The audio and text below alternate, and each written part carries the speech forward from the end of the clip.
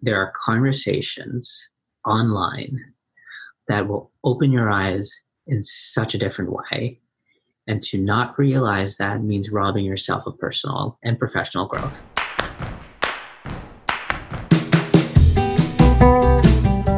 Hey, Brian Miller here, and welcome back to One New Person, the show where we take a closer look at chance encounters to remind ourselves that every interaction is meaningful and every person we meet is important. Today's guest is Don Dizon, a renowned oncologist specializing in women's cancers and affiliated with a handful of top medical institutions. Don and I met in 2017 when we were both speaking at a patient experience conference held in Barcelona. Like discovering a lost sibling, we were joined at the hip the entire conference and have been friends ever since. This conversation is full of fascinating twists and turns. We discussed how Don created a balance between his beautiful family and a prestigious career, why he believes all medical professionals should be embracing social media, and of course, Don shares his story of a chance encounter with lasting impact. Our interview was scheduled for the day of a crazy snowstorm, so Don, stuck at home, ended up calling from his home office, which means you might hear a bit of that family jostling around in the background. As far as I'm concerned, it made our conversation that much more relatable. Thanks for listening, and I hope you enjoy. All right, Don, thank you so much for being here. I really do appreciate your time today. I know you're a busy person. No problem. Now, do you go by Dr. Don? No, because I wanted to... I don't go by Dr. Don. You can just call me Don, or you can go by Dr. Right. Don. However formal or informal you want to be is fine. Yeah. Well, it's funny because for a moment, my brain wanted to say Dr. Don, even though I've never called you that ever, but it just felt like it would have been the right thing. I was like, no, probably not. So instead of me trying to go over the variety of titles and roles and hats that you wear, can you go over for us just to get started? What are the various titles you have? What are your positions? What do you do? Happy to.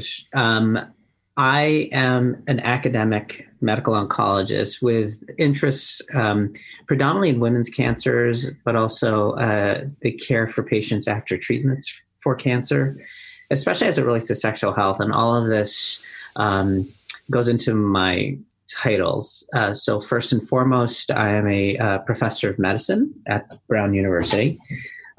Within the Lifespan Cancer Institute, which is a 3-hospital system in Rhode Island. I serve as director of women's cancers. And then at the major academic hospital in Providence, Rhode Island, which is Rhode Island Hospital, I serve as the director for medical oncology. So that is what I consider my day job. That's and your other day job is what I just heard in the background. Right, exactly. Which, how old are they running around? Yeah, my twins are 10. So if you can try to cut them out of the podcast, that'd be good. No, why would I cut that out? That was wonderful. What I love about what just happened, which was a total accident, is that you just went through all this incredibly heavy, real, serious stuff. And then, woohoo, was just kind of in the background, which I had no intention of going here at all. But since that just happened, let me just jump right there and we'll come back to the stuff I normally start with, which is, how has this career and you're a part of these prestigious universities, you travel, we're going to get into that. Mm-hmm. You're constantly giving speeches and stuff. How do you navigate that with your amazing family? Well, I think for those of us who do what we do, and we actually do a lot of talks, but from very different perspectives. And one of the things that has come into the forefront of medicine in America is this whole concept of work-life balance. Now, I trained in an era, and I'm dating myself, but in an era where, you trained as an oncologist and you lived the life of an oncologist. And for those of us who are in academic medicine, it meant going where the next best thing was. So it was not atypical for my mentors, the folks I looked up to within this field, to move from coast to coast, city to city, and their family would just pack. And I always wondered how their families did all of that. We've gone from that point to where I am practicing now, which is really based on what's best for my family. So I have personally gone through multiple institutions, but I've also been fortunate because even though I've traveled from New York City to Providence, Rhode Island, then I took a job in Waltham, Massachusetts, and then I took a job in Boston, and then I ended up in Providence, Rhode Island again. I've never moved. And I think that a critical point in all of that was my children didn't have to uproot and go to a different city, and we didn't have to start over. And that meant family, which was in the area, remained available for us. And I think, Hillary Clinton said it, it takes a village to raise a family. And certainly my partner, who is for the most part primary caretaker of the children, has family around here, and that's made it possible. But without that kind of support, I don't think it would have been successful. And sometimes I still wonder if it could be more successful. But I think there are things that we do, and we try to balance that it's going to be worthwhile ultimately. And I think that's where my partner and I have come down to.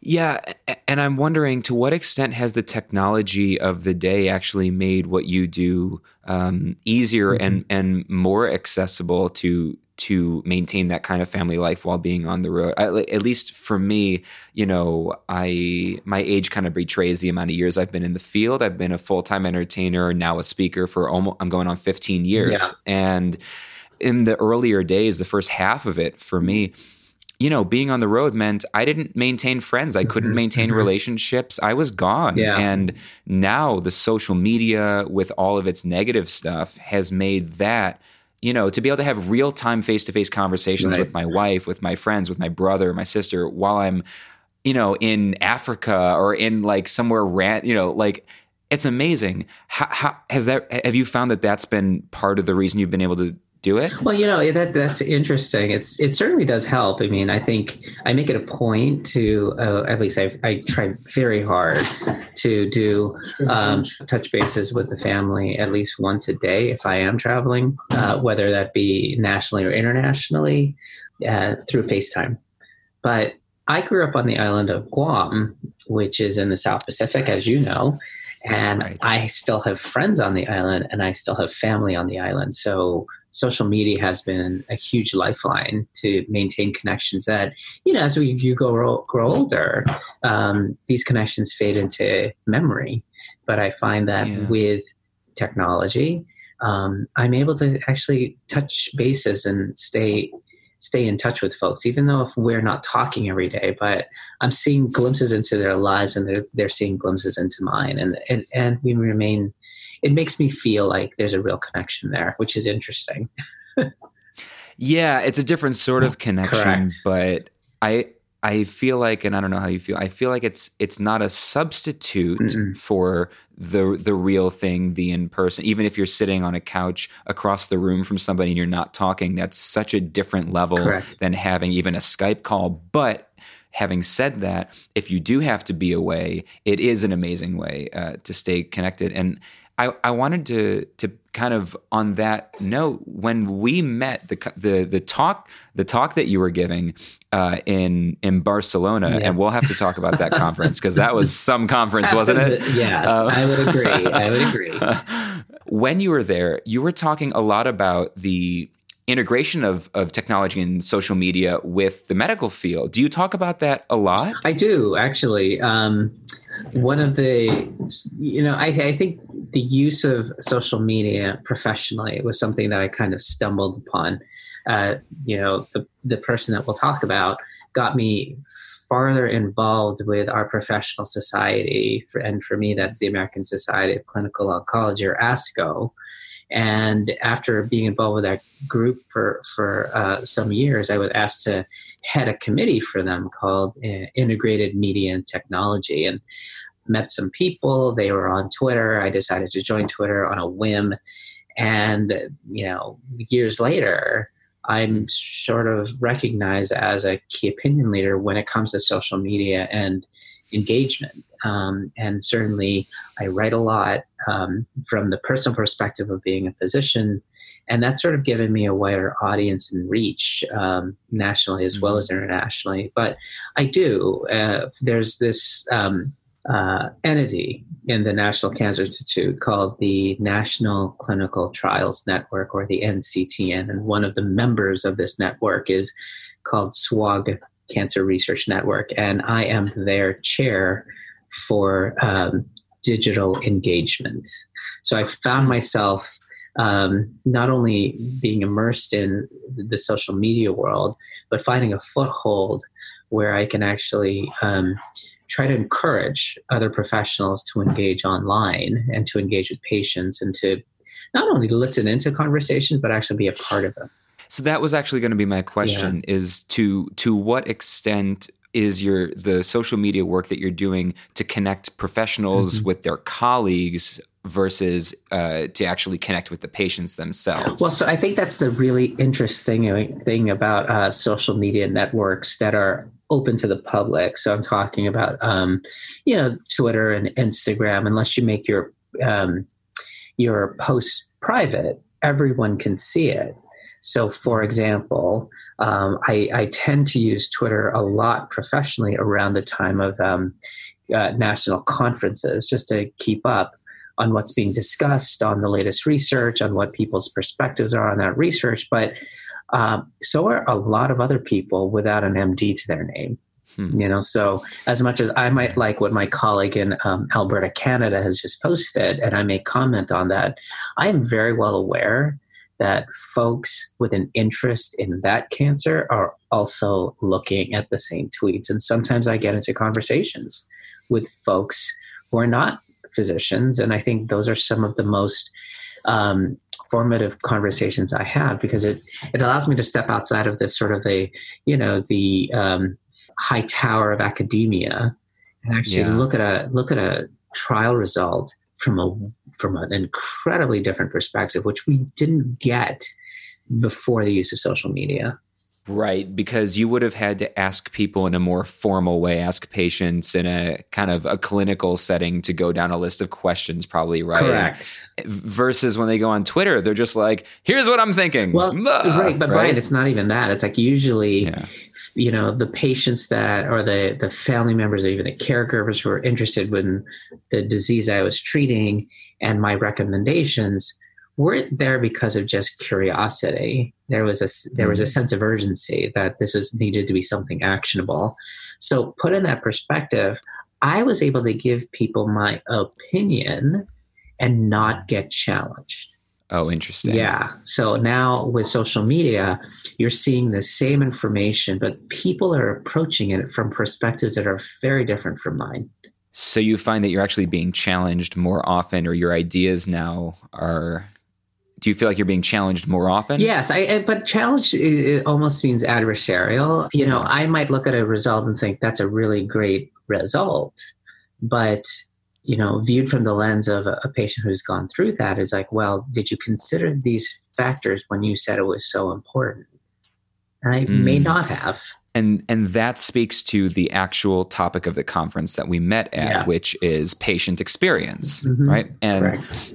And what I didn't realize when I did that conference, and that conference was for Teva. Is it pronounced Teva? I think so. Sort of like sandal. Yeah, Teva, Teva Pharmaceuticals, who are a giant of the pharmaceutical industry, and they were having their third patient experience conference, and I had never heard of such a thing. Yeah, I didn't know what that. I didn't know what that was, and as I didn't know what that was. Former, yeah, well, I did. I'm a former magician turned, kind of inspirational speaker around the topic of human connection, and so I speak to all kinds of weird events. And I mean, not weird, but like to me, the fact that they want me there is weird, right? And like the Utah Correctional Association is the one I always go to as my example of how did they find me and why did they call me? And why did I keynote their conference? But ever since then, I've been invited to speak at a whole bunch of patient experience conferences to the point where me and my team are starting to go, should we be marketing my work to patient experience conferences? Because they keep finding me. And so are you seeing this explosion of that term patient experience, the shift from the focus on your end of things as the medical professionals to how the patients are taking it, how they're absorbing it? Yes, I think that is happening. Now, we don't tend to think of the term patient experience sort of when it comes to novel therapies. But what we do think about is this term patient engagement. I want you to help me make decisions that are going to be best for you. Tell me about your goals. Tell me about what you prefer. What are the things you want to accomplish? What are the things you would never give up on? Those are as important to me as the options I might be able to tell you. But in terms of what I do administratively in my hospital, it's all about patient experience, exactly what you're talking about. Right. I want to know what you think of the institution. Are people nice to you when you walk in? Do you have to wait a long time? Those kinds of things are very important. And you get both, I think, on the social media realm. Yeah. And what I go around the country actually telling my colleagues and administrators is these conversations about both the experience and novel therapeutics, the perspectives you're looking for are found online, because online are communities that are gathered around exactly what you're looking at. But they're not going to look for you to give you their opinion. They're going to have their own conversation. Now, you can either be aware of it and try to listen and join, or you can remain blind to it. Yeah. And I think it's a fascinating world we're living in right now. On that note, let's get into the kind of the meat of the whole point of the show, which is chance encounters and lasting impact. Do you have a story of someone? Yeah, you're smiling already. Go for it. You just tell me. Well, it actually ties into the favorite piece I wrote in a very roundabout way. But having committed to an academic career, one of the hardest things I ran into was trying to get more involved on a national level. And for several years, I tried to get involved with ASCO, which is, again, our national organization for oncology. And, you do this by submitting your name for consideration for committee assignment or other opportunities. And each year I wouldn't get it. And it came to the point where I told myself that I wasn't going to travel to our national meeting unless I had something to do. The year I decided to do that, I had started to publish a small column for a trade paper. And they had asked me maybe a year before this to sort of write a blog about clinical medicine, which, very wide latitude, whatever topics you want. So I was writing maybe once every 6 to 8 weeks. And then comes this to the national meeting in Chicago, and I'm on a bus to go from the hotel to the conference center, and sitting across from me was a woman. Her name is Lisa Greets. And I didn't know her at all. But we struck up a conversation. And, it was just, what do you think of the national meeting? I'm like, I'm having a great time, blah, blah, blah, blah, blah. And she's like, are you so-and-so? And I was like, yes. And she's like, oh, that's so interesting because I've read your column before. And I was like, oh, that's very nice, blah, blah, blah. It's, that's great. And she was just like, we're trying to do something at ASCO. And I was like, oh, well, if I can help, let me know, blah, blah, blah. And that one opportunity led me to my column for the American Society of Clinical Oncology, which I've been publishing now since 2011. And I've tried to I've tried to do 2 columns every month since then. But it led to this wider opening of doors for me in medical creative writing, is what I'll say. And it led me to develop a voice. And that voice was really, it wasn't about just being a specialist in women's cancers. It was more about, I had an experience about others have had this too. Let me write about what I thought of it, that experience. And it started to resonate with folks, and it led to opportunities far beyond ASCO. So I write this column, or I edit now this column on narratives in oncology for the Journal of the Oncologist. And to introduce it, I picked up an old column I'd written for ASCO, and I sort of rewrote it, and it was published. And that is my favorite piece, because it was the story of when my dad died, and how being an oncologist, delivering bad news, and being with someone dying of cancer helped me help my dad when he died. And sort of that experience, and the fact that it's part of the medical literature, and it was such a personal experience for me. I felt it gave me closure for that experience, but it's also a letter of love that I'd written for my dad and my mom that will live on. Yeah. So it was all because of Lisa and sitting on that bus, which, and her telling me more about ASCO, and just being that voice for me to come in and do many of the things for the organization. But it was that sort of the handshake I needed to find a footing in this very big organization with, like, I think it's like more than 80,000 members.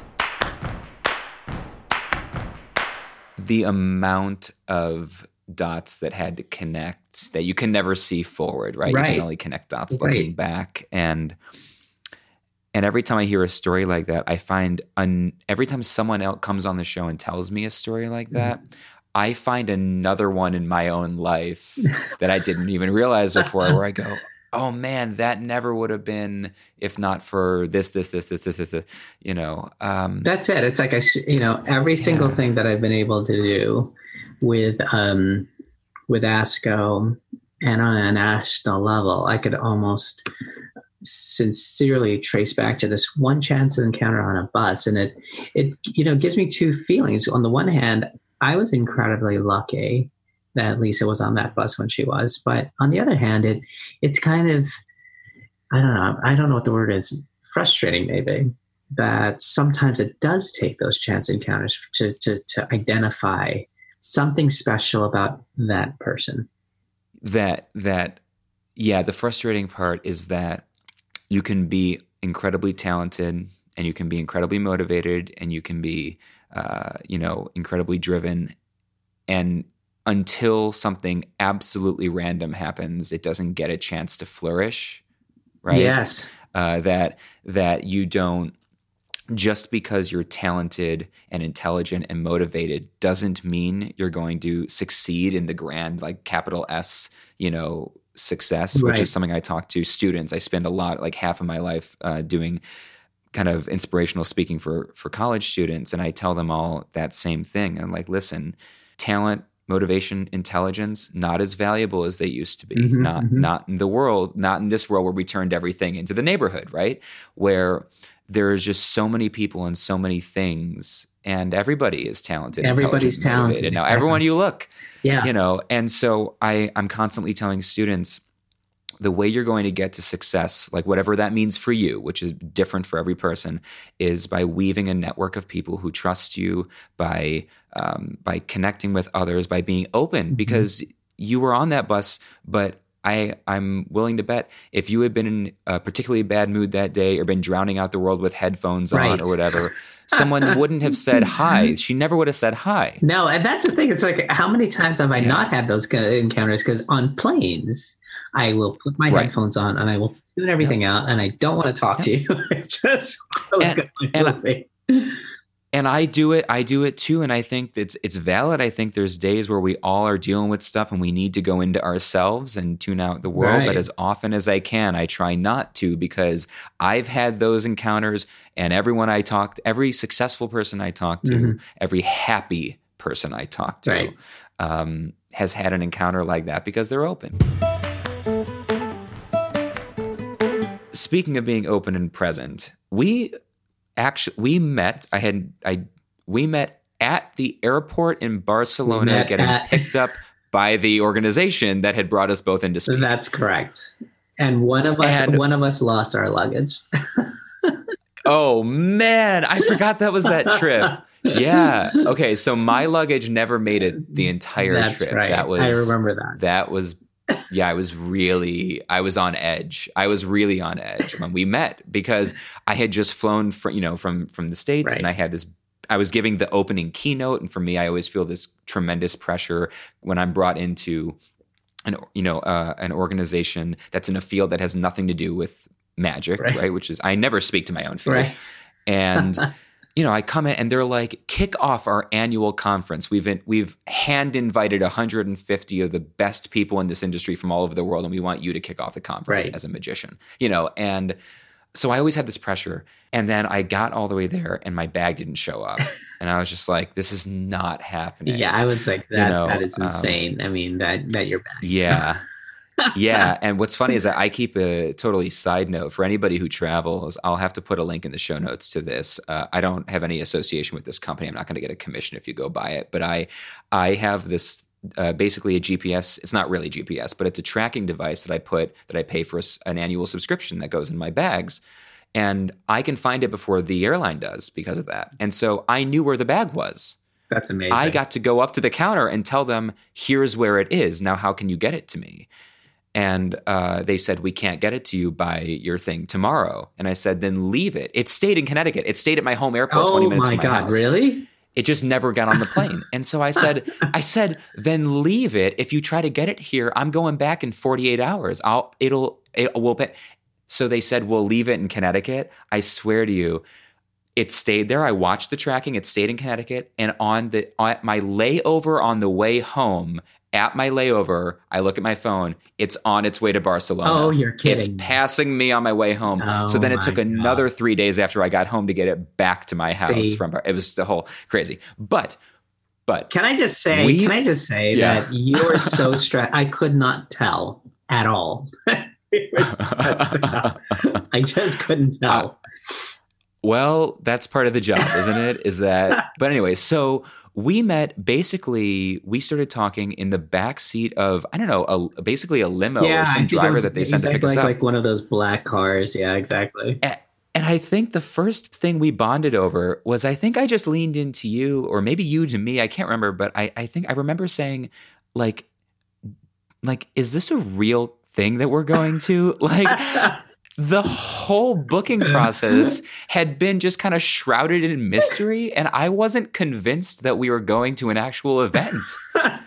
Well, it was so, I obviously wasn't there to talk about science. I wasn't actually there to talk about anything that I do if it would directly with patients. It was all about connectedness on social media. And I was just like, how on earth did you find me to get this conference? Yeah. And they're like, we read your blog. You have a very big presence. I'm like, oh my God. Okay.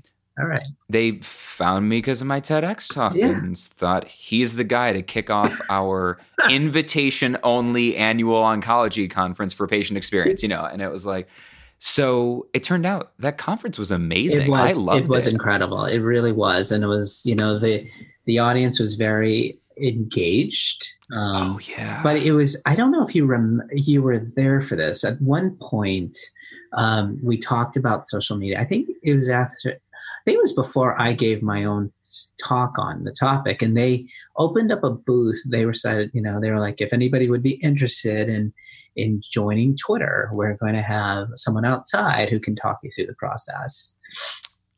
There was nobody who showed up.